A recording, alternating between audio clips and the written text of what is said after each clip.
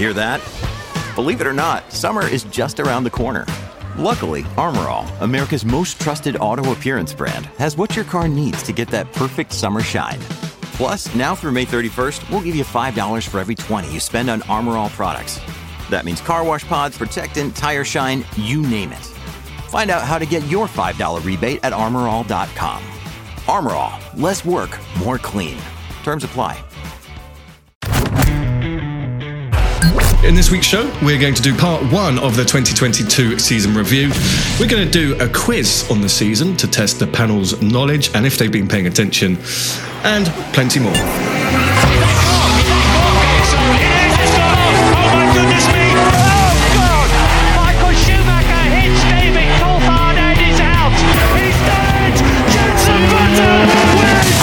I'm Louise Goodman, and you're listening to the fantastic Cut to the Race podcast. Hello, my name is Bernd Mailander, and you're listening to the Formula Nerds podcast. Hi, I'm Rosanna Tennant, and you are listening to the incredible Cut to the Race podcast. Hi, I'm Jordan King, and you're listening to the Formula Nerds podcast. Hi, I'm Crofty. You're listening to the Cut to the Race podcast. It's lights out, and away we go! Hello and welcome to the Cut to the Race podcast. We are here today for part one of the 2022 season review. My name is Ollie, and with me we have Sam. How are you? I'm good, thank you. You just sounded so disappointed. I know, I didn't intend to. I was thinking, who shall I start with? And it just came out as, oh, we've got Sam. It was actually like, Friends when Ross comes in, he's like, hi. I'm sorry, mate. I am a little bit hungover. Just roll with it for now. Goodness and we have me, I'm fine. And we have James. How are you? Oh, that's stellar. Thanks. How are you, Ollie? Other than hungover? Yes, I'm all right. Stella, that's a new one. And Abby, how are you? I'm good, thank you. I am not hungover today. Well, this makes a change, doesn't it? Okay. So we're going to talk about the bottom 7 teams of the season in this show, and then on part 2, we're going to discuss the top 3. We're also going to follow up these 2 shows with the Formula Nerds Awards, where we're going to be handing out prestigious awards such as Race of the Season, Driver of the Season, Funniest Moment of the Season, Underdog of the Year, and many more, including National Anthem of the Season. So that will be one you just cannot miss. Where should we start, Sam? Let's talk about McLaren and Alpine. This was quite a season-long story, wasn't it? It was, and I think they both had their difficult points throughout the year. And going into the year, the Alpine looked quick, but we kind of were feeling like it might be quite unreliable, particularly their power unit. That, of course, was actually the reality for them. But the McLaren came into the season, and it was a bit of a mess, their car, in Bahrain. And I think there was some, circumstantial factors there with the specific circuit, but they looked well off the pace. So yeah, it did nicely progress into a battle for P4 in the championship. But yeah, McLaren, you wouldn't have thought that they would be able to run Alpine as close as they did. Yeah, it's crazy, really. Like you say about the Bahrain performance, and it looked like they were going to be, towards the back briefly. And then by Emilia-Romagna, where Lando got that podium, people were saying that they were going to be battling with Mercedes for third in the title. So in the space of 3 races, people's expectations turned around massively. But then, I guess it kind of just slowly tapered off from there. They didn't really dramatically fall. They had a car that, everyone's cars noticeably kind of work better at certain tracks this year. And I think by the second half of the season, definitely Alpine had taken a leap forward. Oh, for sure. And what's interesting is that Lando actually scored 30 points more than Ocon, who's the leading Alpine.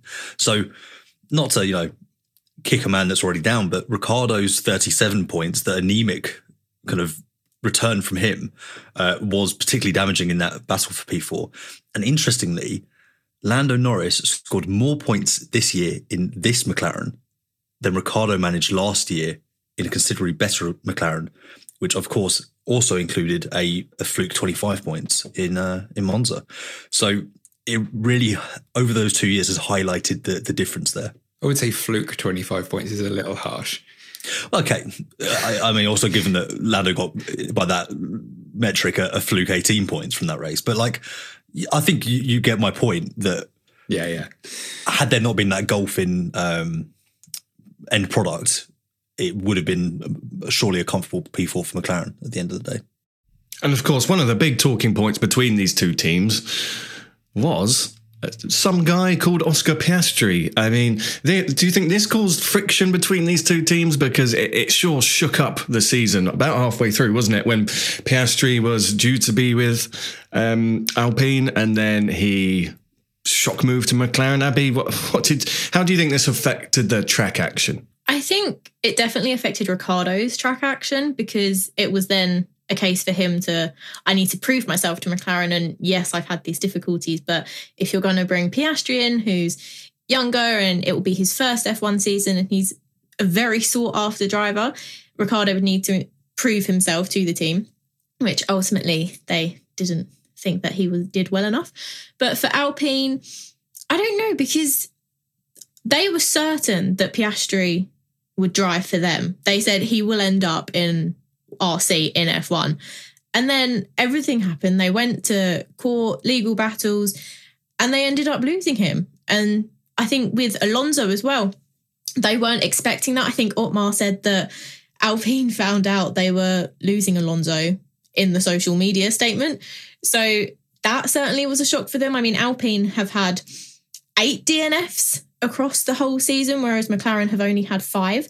So when you look at the reliability issues, Alpine have obviously suffered more, but I think they got on top of them more so.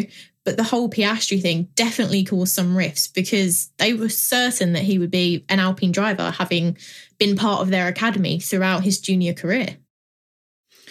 Yeah, I mean, Alpine certainly had the better car, but behind the scenes, I mean, mechanical failures are going to happen. A lot of teams were pushing themselves for the new regulations, kind of thinking we'll go as quick as we can and we'll figure out the reliability later because of the engine freeze, if nothing else. I think we've seen that with Ferrari as well. But yeah, there are definitely some problems for Alpine, which, I mean, they've made some changes as well after the season. But yeah, it's been like a long-term problem for them, or at least over the last year or two since Laurent Rossi took over. We've seen Alain Prost pushed out and numerous other names near the top. And this was really not a good look for them, losing their 2 perhaps biggest names in the past and the future. Yeah, and it's interesting, Ollie, obviously you mentioned tensions. They weren't between the 2 teams. They were within the 2 teams, separately almost. We've obviously discussed kind of what led to Alonso wanting to leave Alpine, which then triggered the whole Piastri gate, or fiasco, as it's better known as. But McLaren, let's face it, they weren't sitting pretty. They have very much adopted a kind of Chelsea-esque policy of let's sign every driver possible and just move them around and put some out on loan to the Dutch league and so on and so forth. So they've got to a point where you've got IndyCar drivers who are contracted to that team openly mocking the team for this whole kind of, we've signed up everyone and we're going to offer them a test in an F1 car, and it kind of dangle that papaya carrot almost. And so both of them separately have their issues that they need to fix, and having to pay off 22 million to get Ricciardo out of the seat again, like it just clearly there's some dysfunctionality there. What's funny, McLaren stole Daniel from Alpine, or Renault as they were, in quite a similar circumstance. I think Renault only found out about him moving to McLaren when it was all done and announced. And then it's obviously kind of come full circle with that. Just touching on the difference in the dysfunctionality between the teams, it does seem like McLaren are trying to get into every aspect of motorsport. They're creating a team in loads of different genres of it. And like you said, Sam, they're getting loads of drivers with O'Ward and Palou and Herta and giving them an F1 test.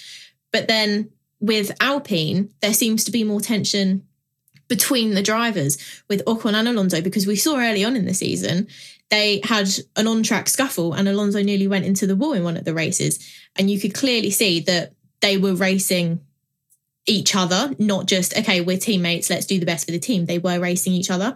But ultimately, on track, they were the more consistent team because they had 12 races where both drivers finished in the points, whereas McLaren only had 7 due to Ricciardo, unfortunately, underperforming. Yeah, there were kind of 3 main flashpoints for Alpine that I can remember. There was Saudi Arabia, which ultimately didn't kind of come to blows. In fact, it was very enjoyable as a spectator to kind of see that battle on track.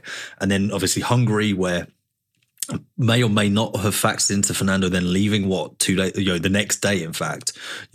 There's rumours that he signed that contract with Aston that evening after being less than pleased with Ocon's on-track actions.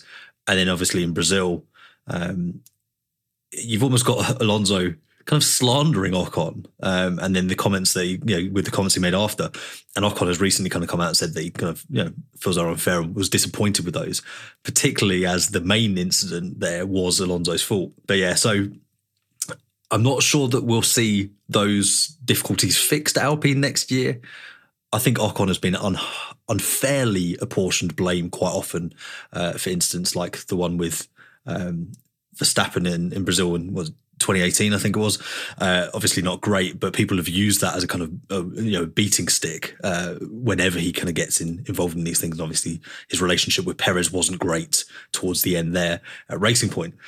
But obviously they're bringing in Gasly, who we know that they have history. So that will be certainly a narrative that's going to kind of play out over the next year.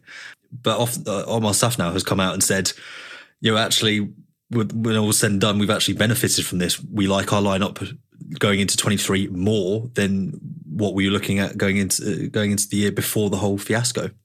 Sorry, fiasco. Do you guys believe that? No, it's PR. Yeah, I'm not sure. No, I'm not sure I believe that. Looking at the results, Alpine finished 4th and McLaren 5th. But do you think if Ricciardo had found form, or if Piastri had been in that seat earlier, it would have finished differently, guys? Let's talk a bit about the teammates comparison, because we know what Alonso's like as well. Fantastic driver, but 6 DNFs. I mean, which drivers stood out to you from both Alpine and McLaren? I think for me with Alpine, I believe that most of Alonso's retirements, they said that there was a water leak that was consistently an issue throughout his season. But I think he definitely performed very well this season. He had some great battles, some great finishes. With McLaren, I love Ricciardo, but Norris is the standout driver for me. He did get a podium. And whilst there were some races where he retired and some where he didn't finish in the points, he was more consistent throughout the season. He had some lonely races during the year where he just battled by himself, really. So Norris and Alonso, I would say, are my standout drivers, I think. Yeah, I'd say Lando over Nando, personally. I mean, Fernando was very unlucky, definitely. And you can't say very much of it was self-inflicted, but the way he, as Sam mentioned, the way he kind of approached his teammate relationship, as you know, it's Fernando and we know what we're going to get in that sense, but it wasn't great for team harmony. And I think Lando basically just quietly did an excellent job all year, just consistently put it just the best of the rest pretty much, and obviously ended up 30 points clear of Ocon, as Sam also said. So yeah, he's my choice out of those 4, and pretty easily. Yeah, I think that Lando was this year's Pierre Gasly in that sense, wasn't he? He was clearly the best of the rest in terms of just where he'd qualify it, where he'd finish it, and therefore he had some very, very lonely races. But I think the Alonso Ocon thing is closer. I think it's closer than you can maybe it looks like. And bearing in mind that Alonso obviously had a lot of points that went unclaimed for him.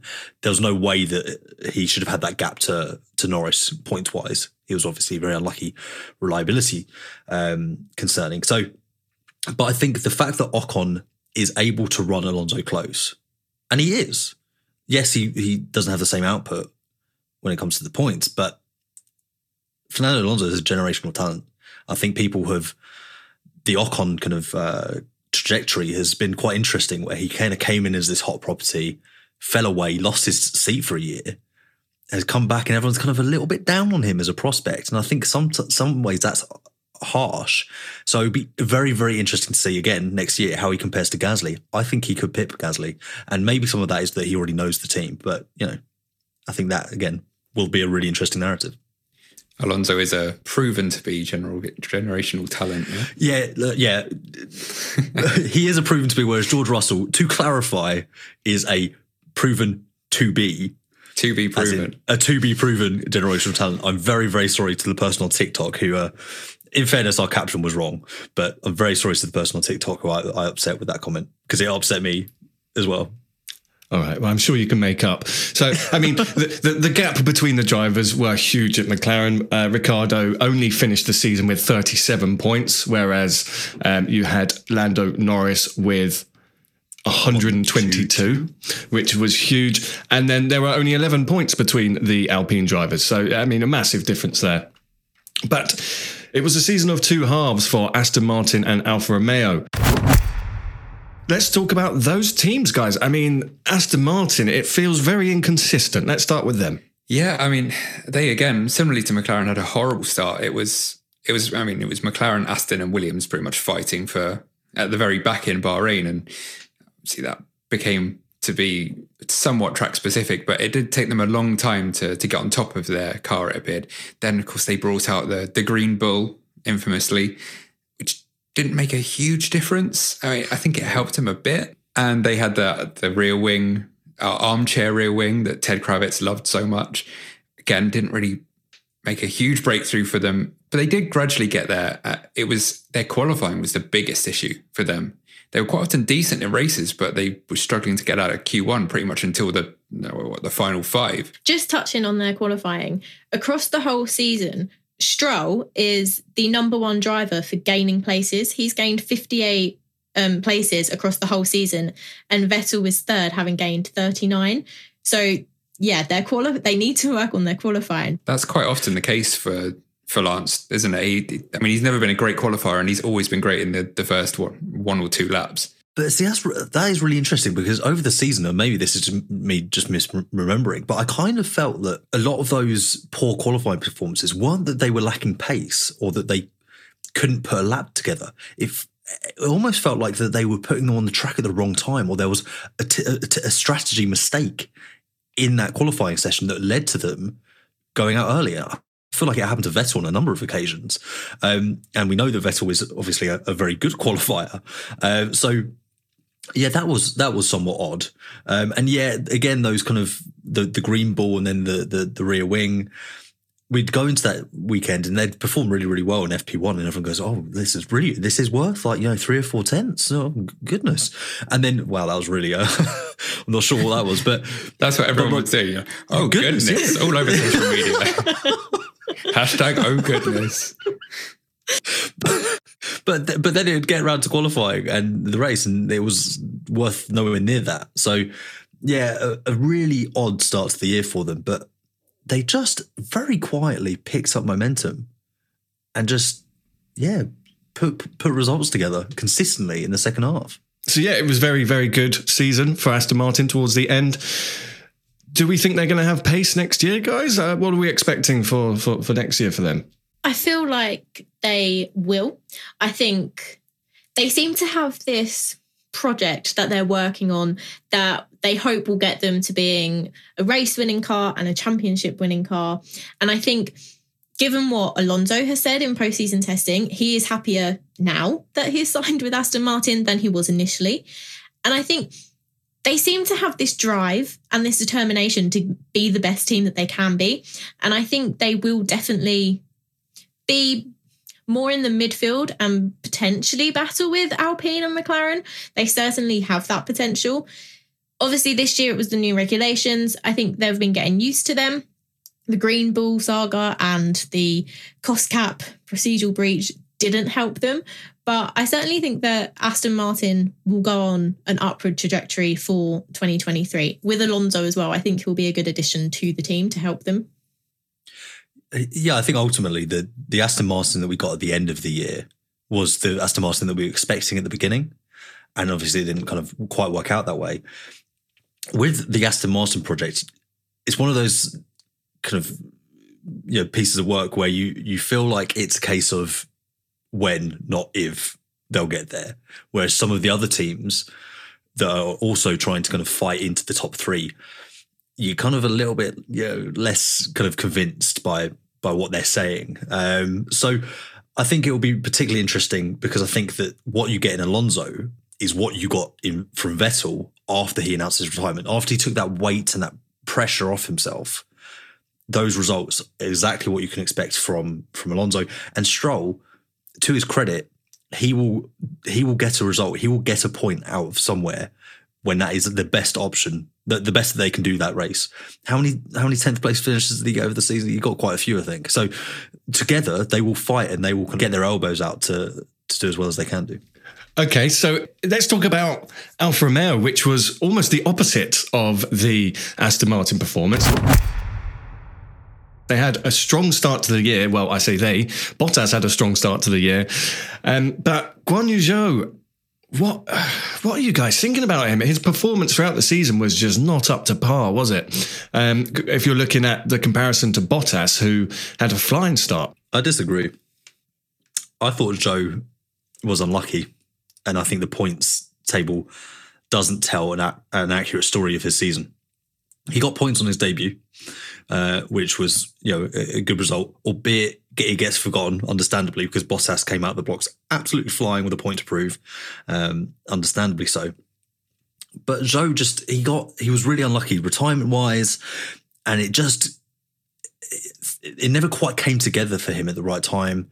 And I think that he was a much more consistent performer than, again, as the points would kind of suggest. But also, Bottas was excellent at points over the year.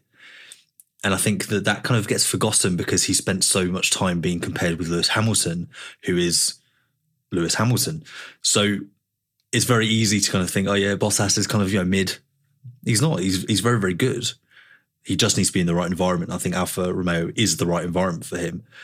So yeah, I think 6 points or however many Zhou got is unfair on how he actually did in his debut season. Yeah, Bottas splitting the Mercedes was poetic, really, in that first race. I think that was right, didn't he? Qualified in between them. Yeah, he outqualified George. Yeah, which was, you couldn't have written that. Obviously, they fell off, and I hope that doesn't follow into next year and that they continue their downward trend. They said that Snap just creeping, just narrowly hanging on to that 6th place ahead of Aston in the constructors' final standings will make a huge difference to them and their budget for next year, which is, we know it's not an issue so much for Aston in terms of funding.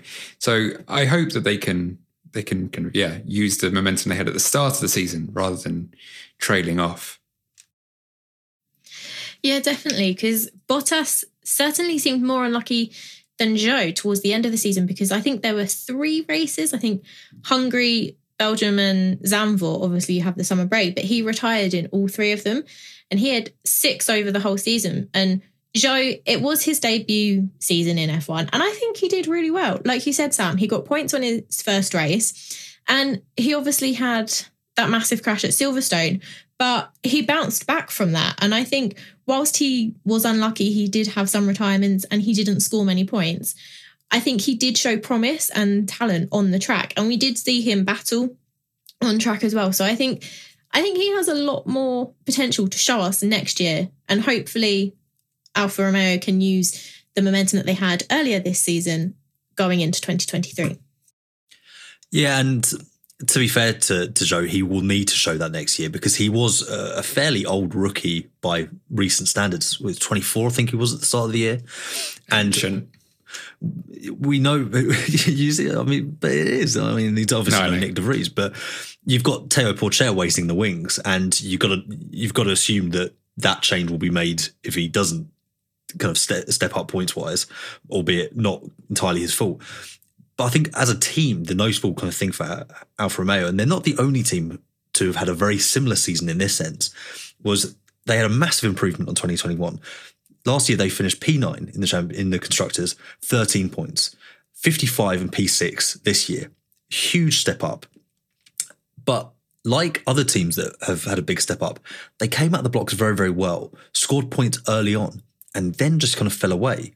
So what is that kind of common variable between them and say Haas, who is the other team I'm alluding to there, that has led that? Is it that they've just kind of gone, you know what, we've taken a step forward. We're early on in the year, we're going to take our focus and put it into 2023. Is that what's happened there? It's hard to say. I mean, it would make sense. They were only battling for 8th and 9th, obviously, by the end, Haas, and 6th and 7th, obviously, for Alfa Romeo. But I don't know. I mean, with the budget cap, how much do you want to commit of your next year's budget before you've seen how it performs on track? So it could be, and I hope so, for the sake of the competitiveness of the midfield, that is the case, and they don't just kind of slide back towards, fighting with Williams again. But I mean, I think they have more to show than they produced points-wise, certainly. Okay, so let's talk about Haas. So obviously Magnussen and Schumacher. Now, there's got to be one standout moment for Haas this year, which has to be the Austrian Grand Prix.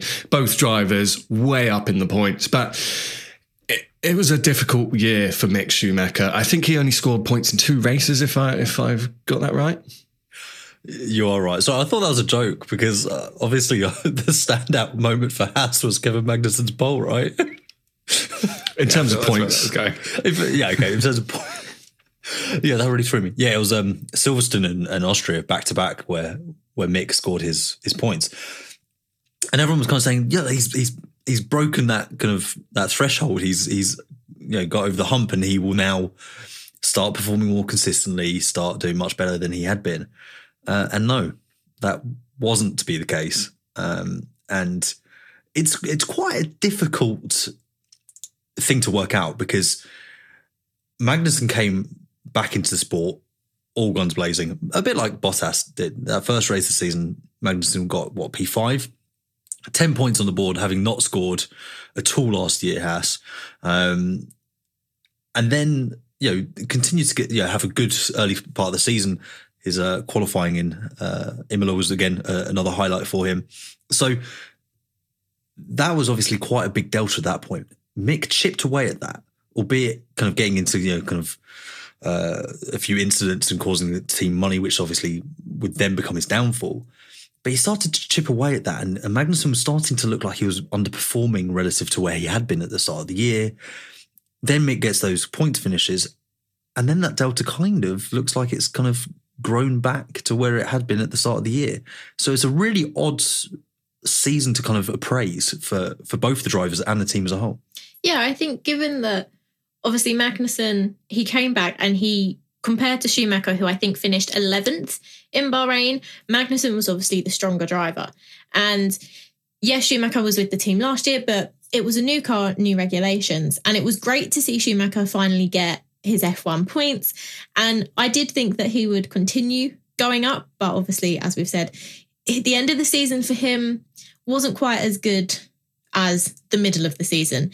He did DNF 3 races, and I feel like there's something that Schumacher still needs to unlock in himself and something extra to learn for him to be able to reach Magnussen's level, and he needs the experience, but he needs to learn something else to be able to perform on track. But obviously Magnussen, that was definitely the right choice, getting him back for Haas, because I remember when he got P4 in quali, and I believe, Ollie, you spoke to Jan Magnussen on the podcast just after he got that. And I was thinking, this is amazing. This is going to be back like Haas's best result.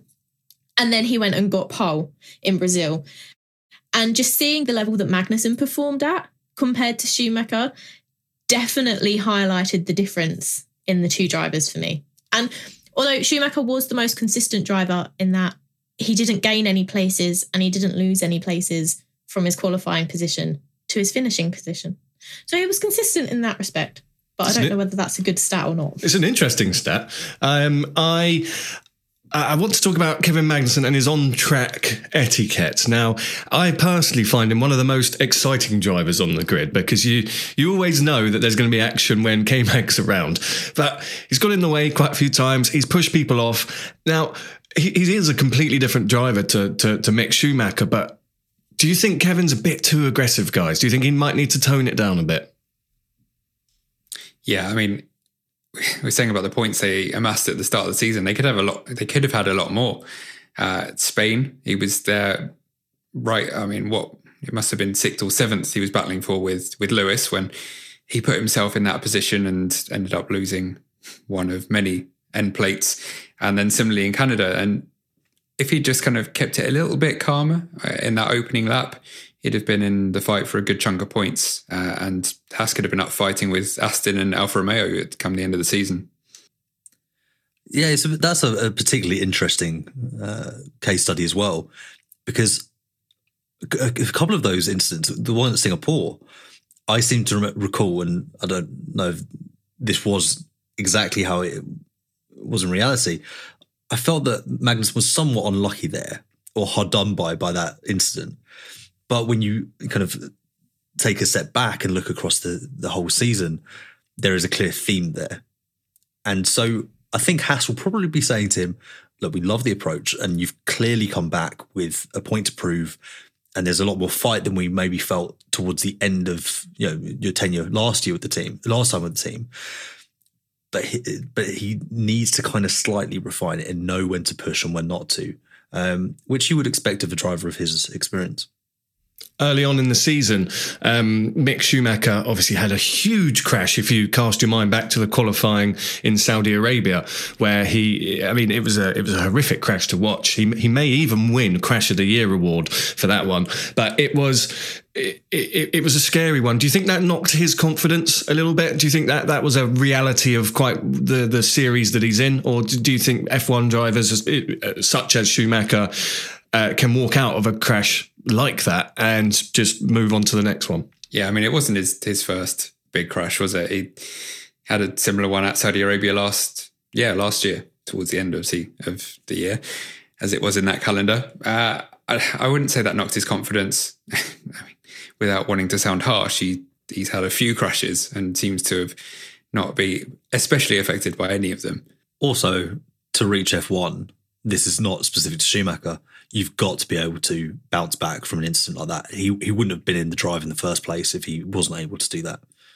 These are elite athletes. They are incredibly gifted, and their ability to just, they've almost got a really, really short-term memory.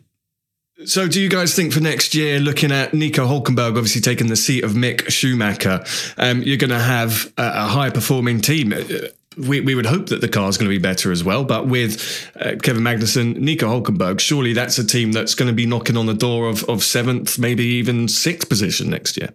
I'd hope so. I mean, with the experience that both drivers have, it is definitely a strong lineup for the team.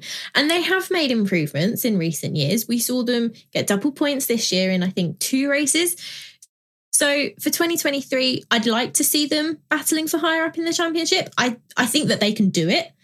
And with Hulk and Magnussen, I think that they have the best chance of achieving that. So I hope they would. It would just be about making sure that their car is the best that it can be. Yeah, I think my issues with them signing Hülkenberg wasn't that Hülkenberg's not necessarily good enough. I think it's that you would have thought they wanted more of a mix in their lineup. They've got a very, very experienced team now going into 2023, which is clearly what they wanted. That project that they had with Mazepin and Schumacher didn't work. I know I saw someone kind of saying, yeah, but it's just so hypocritical because they, 2 years ago they saw it. And yeah, they realised that was a mistake. They've adapted. They've done the right thing. So they had to at that point as well. I mean, it wasn't necessarily that they wanted 2 rookies. It was a case of funding. Yes, well, exactly, yeah. It quickly went from we're going to replace one of Grosjean and Magnussen to actually we're going to have to do both. But I think what you could well see is I thought there was no point bringing Hülkenberg in because you've got Magnussen, but I wouldn't be surprised if Hülkenberg has a better season than Magnussen does. Just reflecting on your point there, Sam, about how Haas, you thought that they might have gone for like an experienced driver and then a younger driver with less experience. It's interesting because Haas have got 2 experienced drivers, but McLaren, Lando is experienced, but now they've got a really young driver lineup. I think I saw something the other day that said Piastri wasn't even born when Alonso made his F1 debut. Yeah. So having two really young drivers, it will definitely be interesting to see how they perform on track without like the extensive experience that both Haas have. Well, I think Norris is probably in that in-between stage where he is experienced enough to be a leader and show Piastri the ropes. And Piastri is also very, very good, as we know. I think the counterpoint, though, to the kind of Haas having a young driver in the team is that they're never going to keep a young driver long term. They are still a proving ground. So you could argue, what's the point? What's in it for them? You know, you're going to have to drive for 2 years, and then they're going to go to further up the field. So unless they can make those steps and really mix it in the midfield more so than they have been, and start knocking on the door on to raise you, Ollie, the kind of Alpines and the McLarens, they're going to be in that cycle. And maybe that's what this next stage is for. Two experienced drivers to get into that market, and then you can look at some young talent. It's an interesting one, yeah, because it's almost like the Jordan approach from the 90s and I guess early 2000s of, bringing through exciting young drivers. Obviously, Schumacher in particular, but they had plenty of others like Ralph and Fisichella, and you do get short term, you get more points if they prove to be maybe a little less reliable, but they'll pick up more points from pure speed if you do get it right. But if you do get it wrong, then it's kind of the worst of both worlds. So yeah, it's an interesting point with Haas. I mean, do you want someone who's reliable and going to bring you 10, or gamble on someone who might bring you 2 but might bring you 30? So moving down to the grid to AlphaTauri. Now, they had a shocking season if you're looking at last season. So last season, they managed to score 142 points. This season, they scored 35. I mean, it was a shocker, and Gasly was not happy throughout this season, was he, at all? Sam? Well, it's time for my first fun stat of the day. And in fact, the most fun stat, my only stat maybe. In 2021, Gasly scored 77.46% of their points. In 2022, that fell to 65.71. I find that particularly interesting because, that's over a 10% drop. That was the nerdiest thing you've ever said. I find that particularly interesting. 65.71%. Oh, goodness. Goodness. The Aston Martin is not performing as I expected. Within the narrative of Tsunoda taking a step forward and Gasly looking like he'd regress somewhat, I don't think that is quite as big a regression as we're expecting. And Tsunoda did well enough at the start of the season to secure a drive for next year with the team. Between Tsunoda's points in Spain and Kota, his best result was a P13. And that is a long way to go between those 2 points. And then to not even get within a couple of positions of scoring points in those races. So it's a really difficult season. They've obviously regressed as a team, and they are the big drop-off in this bottom 7. But I think Tsunoda is going to be in trouble next year if he doesn't quickly come out the gates and continue into the second half of the season. I don't think they'll give him a contract extension as early as they did this year. Yeah, I think he got a bit unlucky, Yuki, but I mean, the general opinion kind of throughout the paddock and fans was that he had made a big step up, particularly in the first half when he was beating Gasly on points for a while compared to having been pretty much, almost whitewashed by Pierre last year. And the qualifying was a lot closer, but you have to say how much of that was potentially due to Pierre's heart just not being in it. He kind of achieved as much as you can in an AlphaTauri realistically last year. And it didn't feel like his heart was in it at all. Maybe he knew he was looking to move on. He couldn't have known how it was going to play out in the summer. But I think his heart was very much elsewhere. And that might have flattered Yuki. And I totally agree that next year is kind of make or break for him. There's been a bit of a blockage in the Red Bull talent pool, but I think Liam Lawson still has the potential to prove himself over the next 12 months, and there could be more. Absolutely. And you've also got drivers like Imo Uwasa, who is a very, very quick driver, and I think we'll see him in the title fight in F2 next year. So there's more there. Dennis Hauger, for example, taking over Felipe Drugovic's taking over Felipe Dragocic's seat at MP, he could easily be in the conversation come the midpoint of 2023. So yeah, it's not safe and certain for Tsunoda. And I think with Gasly, I think probably a couple of races into the year, he realised that the team had regressed. And yeah, that then kind of fed into his regression that we admittedly did see this year compared to 2021 and obviously winning a race at the season before that. Do you guys feel like Pierre Gasly, he's just going to be one of these drivers that's in the F1 lineup for many years to come, but he's never really going to produce race wins and, you know, championship battles? Because he's a solid driver, but it just doesn't feel like when he had his break, he wasn't able to make the most of it. And it just doesn't feel like it's going to happen again, does it? But yet he's too good to get rid of. I don't think we'll see him battle for championships, but I do think we will see him on the podium more, especially since he's left AlphaTauri. I feel like leaving AlphaTauri and the Red Bull family is a good thing for Pierre. Moving to Alpine, yes, he has tensions with Ocon previously, but they have reportedly kind of fixed those tensions slightly. I think moving to Alpine will be an interesting dynamic. It's a French team. It's a new environment. I certainly believe Gasly will perform better, but I don't think he has what it takes to be a world champion. You get those tensions in a team when you've got two evenly matched drivers, and I think Gasly and Ocon are that next season. You know, everyone tried to build this narrative of tension between Lando Norris and Daniel Ricciardo, and it just wasn't there because they were on entirely different parts of the track over a race. So that's definitely one to watch for the team, how they can kind of deal with that. But I think, yeah, Gasly will be a consistent performer if they can sort out the reliability as well and make a step in performance. Then yeah, I think you're right, Abby, you could see him competing for podiums. We'd hope that the midfield generally makes that step for sure. But it's funny because this time last year, or kind of in the off season, when we didn't know if Lewis was going to come back or not, there was that rumor going around that Gasly would potentially be that replacement of Mercedes. Yeah. He's really and Ocon. fallen.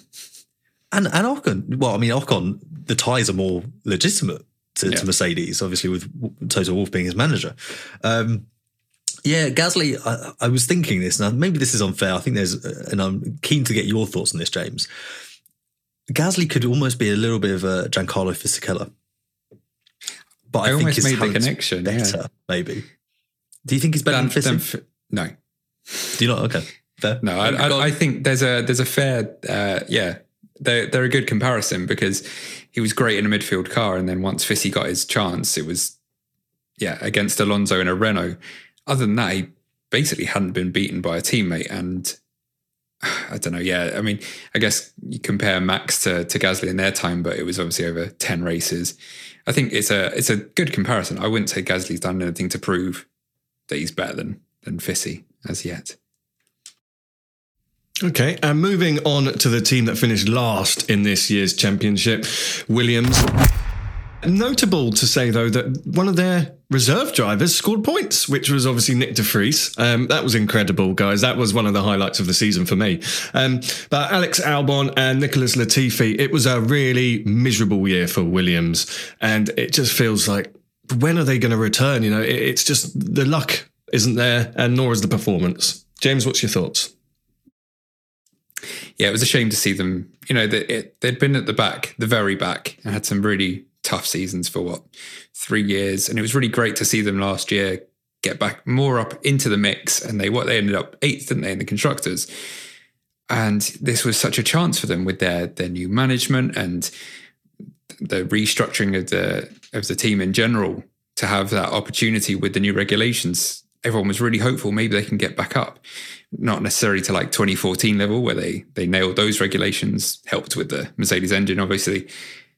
And then they just fell straight back to 10th again. It was a real shame to see. They had their moments. They're very quick in a straight line. And obviously that put them into the mix in places like Monza. And like you said, with de Vries. But it's hard to see where they can really go from here other than try and get back into the mix at the bottom of the midfield. And I know we've spoken about Latifi a lot, but it's a really sad way when you're looking at the championship points, that a driver who stepped in for one race scored the same amount as a driver who was there for the 21 others. I mean, that's really painful. What's your thoughts on the drivers? I mean, Albon it felt like a good season, really, but when you look at the points, it doesn't reflect that at all. Abby, what's your view? Oh, sorry, James, what's your view? Oh no, I was just going to say that with Williams, the points don't really reflect the performance, so do they? They don't, but I feel like in the case of Latifi and De Vries in Monza, I want to say it was, that I feel like was a key time for Williams to see De Vries come into the car. And I believe he was in the Aston Martin earlier that weekend in FP1. So to be in the Aston Martin and then switch for the Williams for the race and then score points, I feel like that was such a key moment for the team to go, actually, if you compare Latifi and De Vries has more potential and potentially more talent than Latifi. But Albon, I was really glad that he came back on the grid with Williams, and I feel like he is doing well there. I think he can help the team a lot. He did only get a couple of points, but it's still some points. He did have more retirements than Latifi. I think he had 5 Grand Prix retirements and then 1 sprint race retirement. But he did help the team. I think having Sargent come in, having Albon and Sargent as the lineup, I think Williams can do a lot more, and hopefully they can progress from being 10th in the constructors and actually get a lot more points than just 8 that they got this season. But they have a lot of promise, I feel like. But like James said, they just need to work out a way to actually unlock that promise and actually see the results. On the face of it, Albon had a considerably better season than Latifi. And he scored double the points that Latifi did. But he also only accounted for half the team's points. And obviously there's a slight kind of nuance to that, in that the race where De Vries did score those other 2 points was the race that Albon missed. So it's an odd season for them, especially when you compare to 2021, where actually, yes, they finished 8th and they got 23 points. But there wasn't a huge difference, because Hungary, they got loads of points, and that was obviously a very chaotic race. And then they got a lot of points for Spa when George qualified second and the race didn't get going. So that, I think, again, warps that comparison there. But yeah, you want them to kind of take that step, and they did fall away. They weren't even close to P9 this year. Like 35 points for AlphaTauri, 8 for Williams. They have regressed in that sense. Whereas I feel like they were more competitive just generally last year. But Albon, I think, has been a revelation for them generally.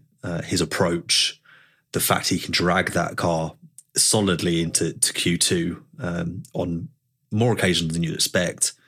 Yeah, I was impressed with Albon. I thought he would be closer to Latifi. I did expect him to beat him, but yeah, no, he's shown. I mean, he wasn't far off. You'd have to say George's performance over the 2 years. The qualifying head to head is pretty similar as well, and it was really impressive seeing him come in from a year off into a new team and perform that well. And yeah, I hope Williams give him a platform to do something a bit better next year, and it'll be interesting to see how he compares to Logan Sargent. Okay, so that was our review of the 7 bottom teams in the championship this year. We're going to discuss the drivers that are exiting and joining the grid for next year. But before we do that, it's time for the Nerds Quiz.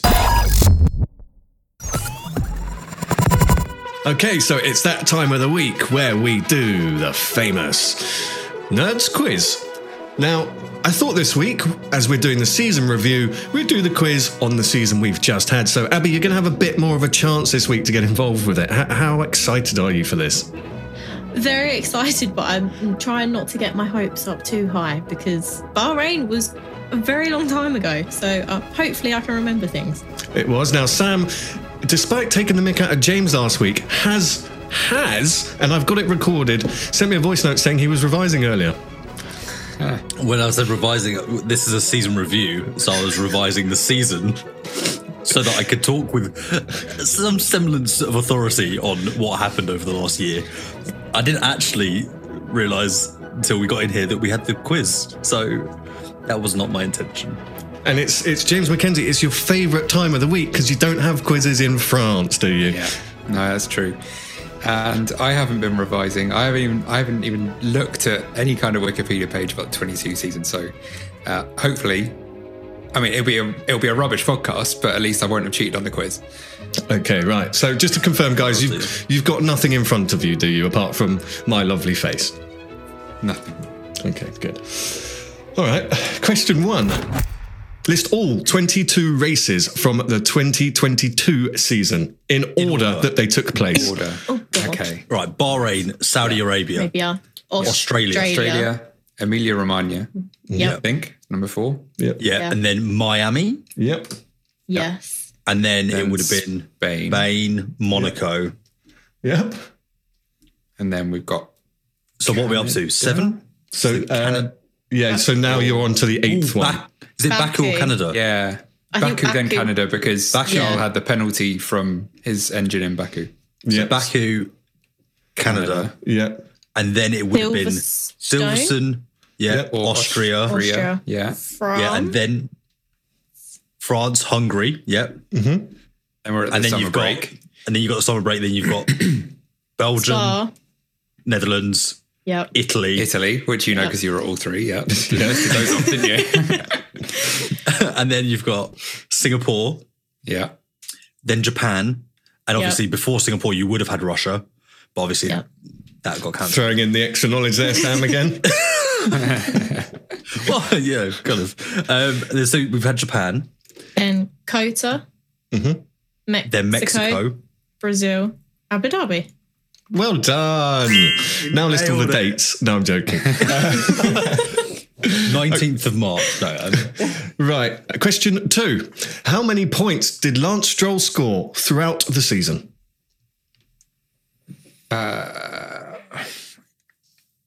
Maybe 16, I want to say. 12. He got 4 at the last, didn't he? He came 8th in Abu Dhabi. he also had a 6th place finish.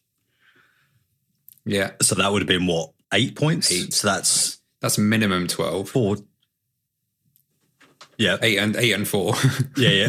Sorry. And then he definitely had a number of like 10th place finishes. Yeah. I'm going to say 16. Final answer? Well, I don't. It's up to you guys. I think it's more. I think it's more. Okay. What do you think? Well, I can't really say because just before starting recording the podcast, I wrote down all of the points. So I'm pretty sure. Okay. It's a couple more than that. 18 then? Let's go with 18 then. Yeah. 18 is correct. Nice. Exactly a couple more. Well done. Okay, question 3. In which race or races did Latifi score points? Japan. That was it. That was it. Yeah. Correct. Question 4. Lando Norris was back on the podium this year, but in which race? Emilia-Romagna. Correct. Question 5. Carlos Sainz took his first ever victory at which Grand Prix? Silverstone. Silverstone. Is it the Silverstone Grand Prix? Oh, the British Grand Prix. Correct. How many drivers took part in the F1 sessions throughout the year? Oh, that's like all the FP1 ones. Come on. Hang on. Mate. I can do this because I did the FP1 championship. It's definitely over 30. It's like 32, 33. Should we run through them? Sam's rubbing his face. Well, it's got to that point in the quiz. Okay, so we've got It's 22 as is with tradition. De Vries and Hulk. Yeah. Yeah. Right. And obviously And then- take De Vries off the FP1 list then. Yeah. Yeah. So you've got... Should we go team by team? Yeah. Yeah. So Mercedes, obviously, that was De Vries for both. Yeah. Let's cancel Yes. them out. And then you've got Red Bull had Vips and Lawson. Yep. That's 2 more. Ferrari had Schwartzman for both. Yeah. So that's 1 more. McLaren had Palau and O'Ward. Yep. So that's 2 more. I mean, you keeping? Are you counting? You're counting it. Yeah, we're on 27. You're putting up your fingers, Sam. But I just noticed it didn't move then. Alpine had Doohan for both. Yeah. Then who was next in the championship? Alfa Romeo had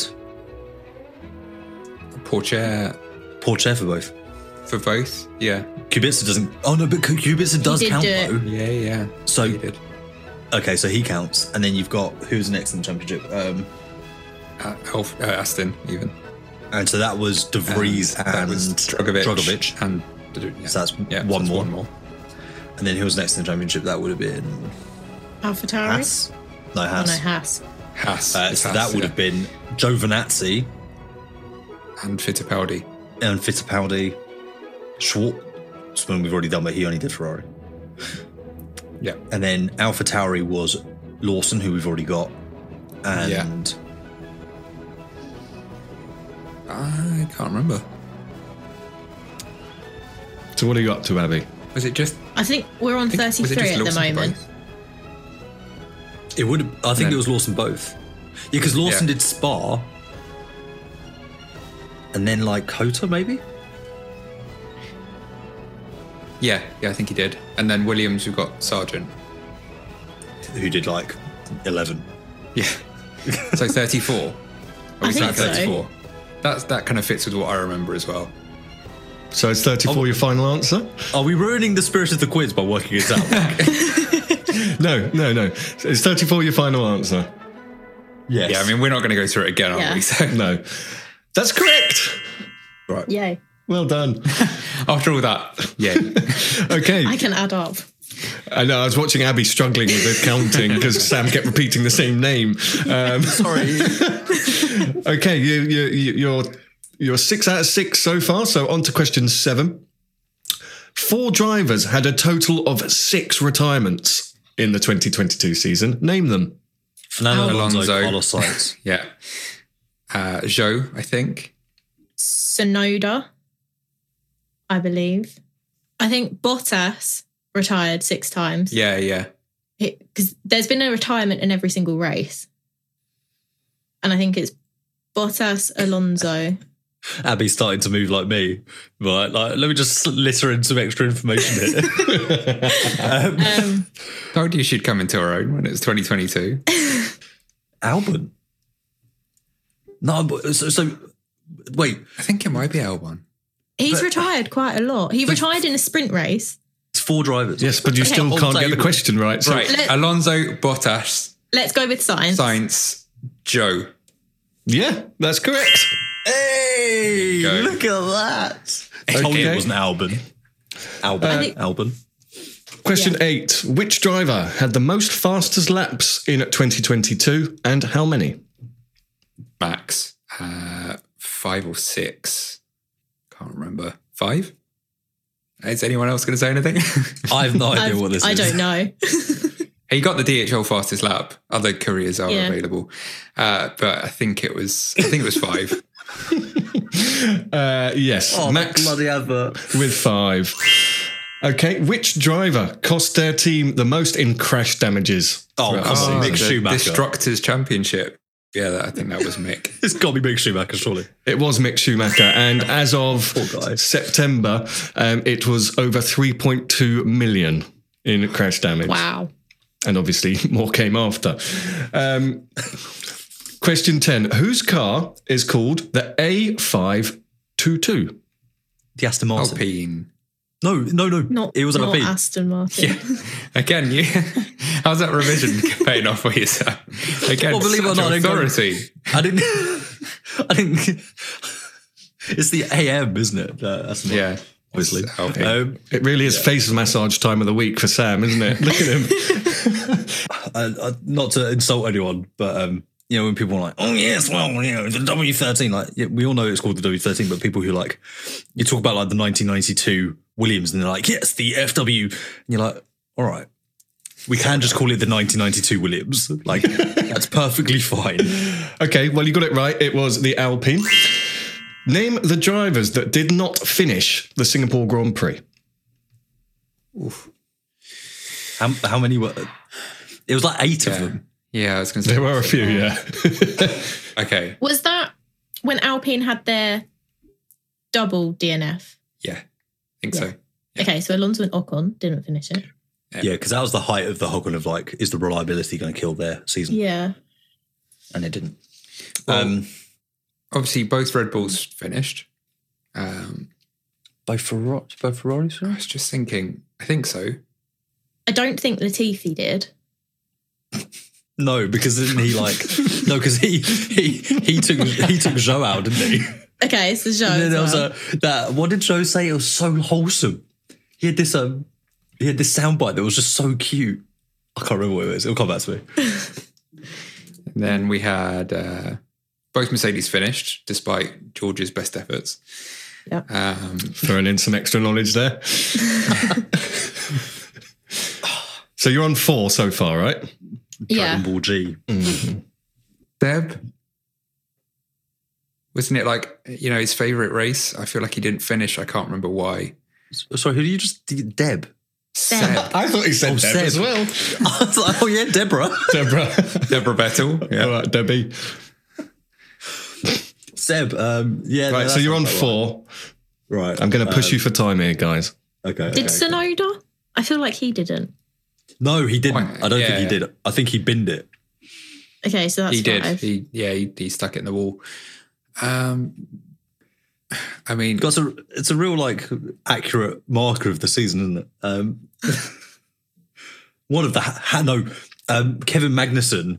I don't know if he finished, but he got a meatball flag that race, didn't he? I don't know. Let's just pick 8 names at this point because I mean, Albon didn't finish. Albon, there you go. Gasly Albon. Let's try that. So sorry, how many were there?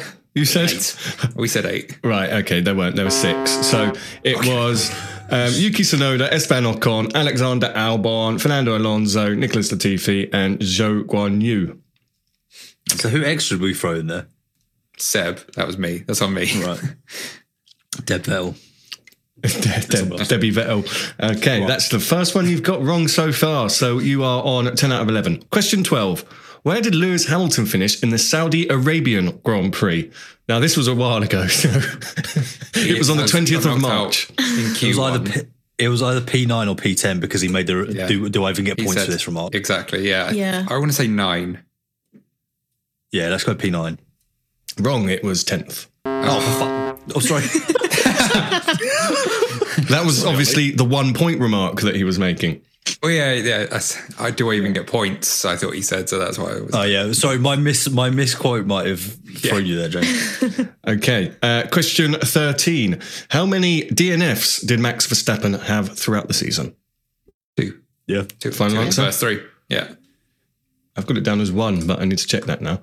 Oh, that's because he would have been classified for the first race because he only had 2 laps left, but he didn't retire. Didn't retire. He didn't finish. You're really confusing me there, James. He did retire. Okay.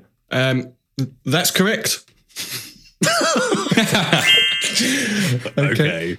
Let's move up a difficulty level. Question 14. What was the Haas car called this year? VF, isn't it? VF 22? That's correct. Well done. Oh, you know those nerds that I was like taking shots at? It's James.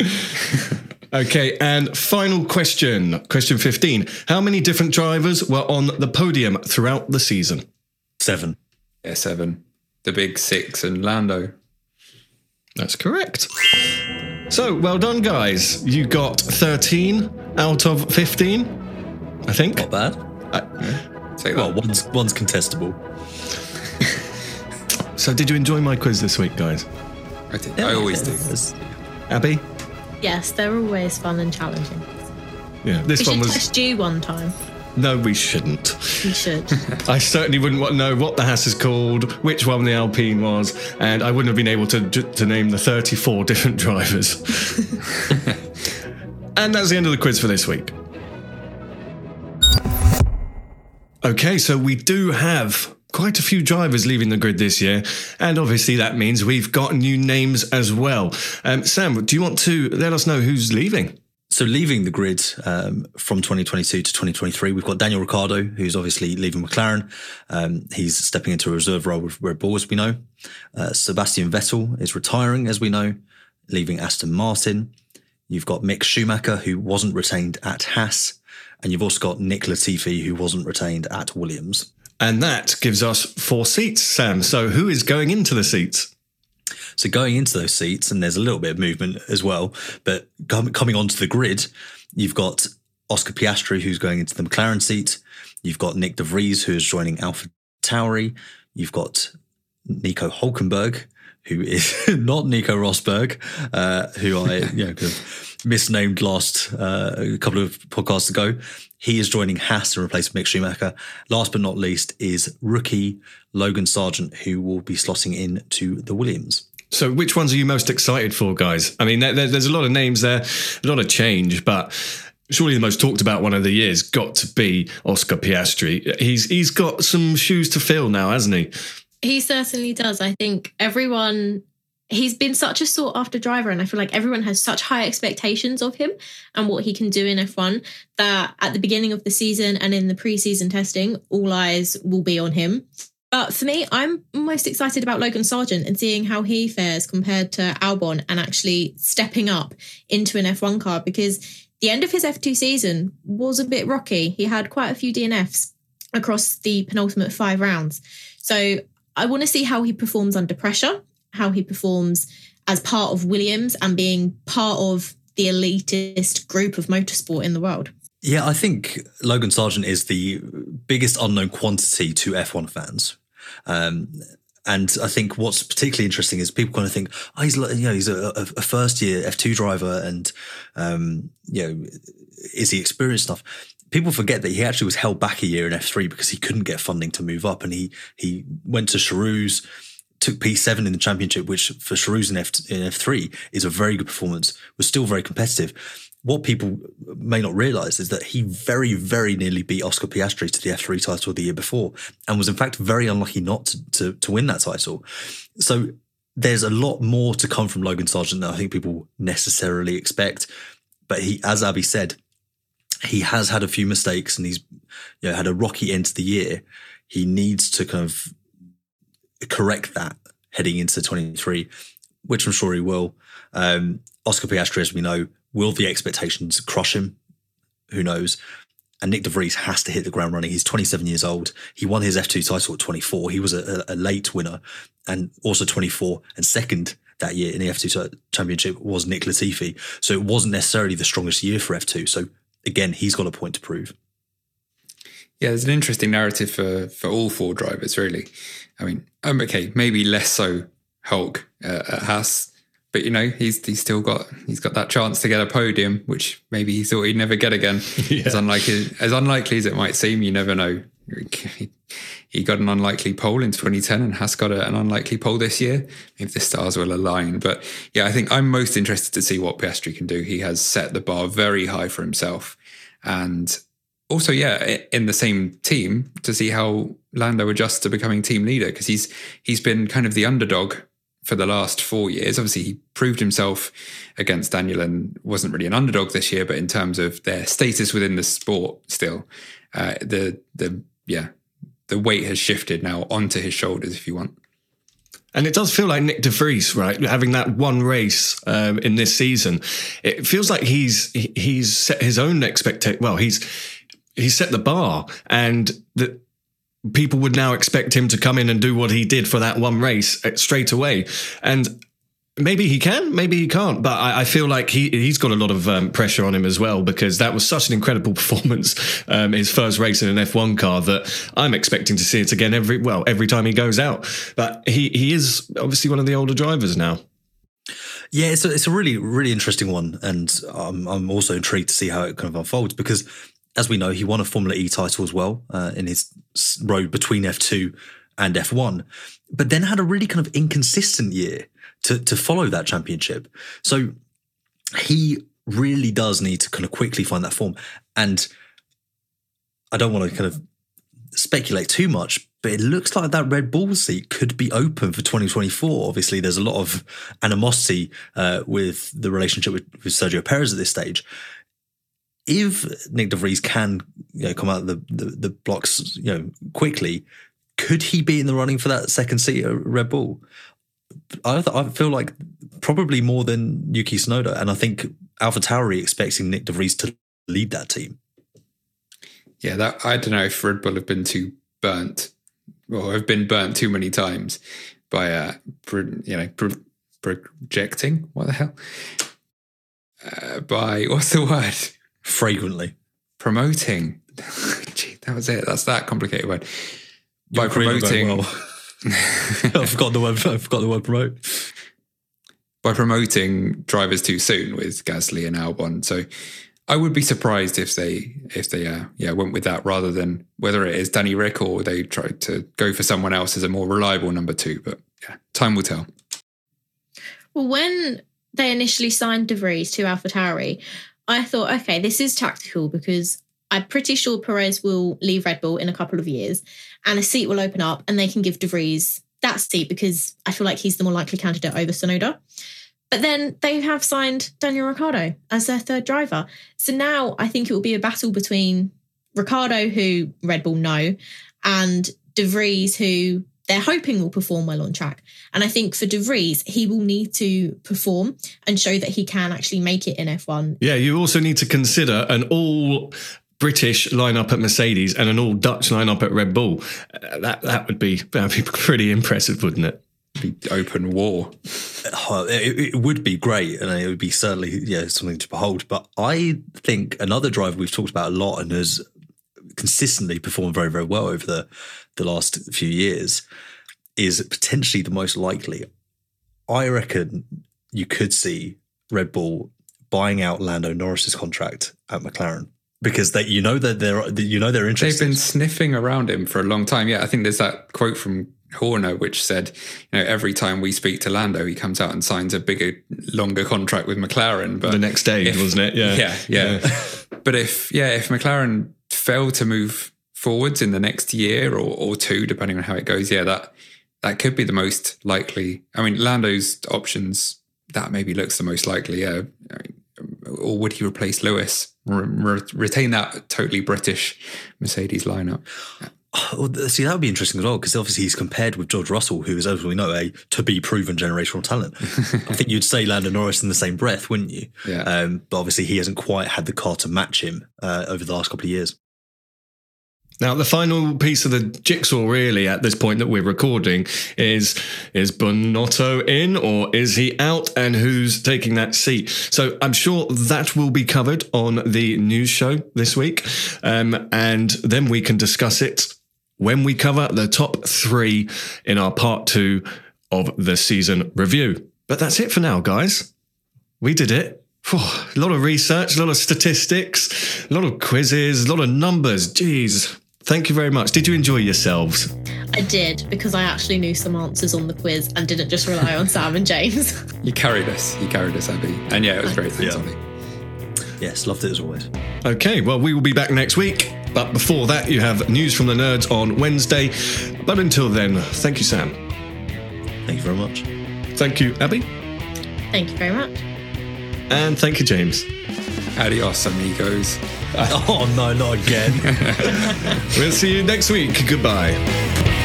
You're listening to the Cut to the Race podcast. It's lights out and away we go.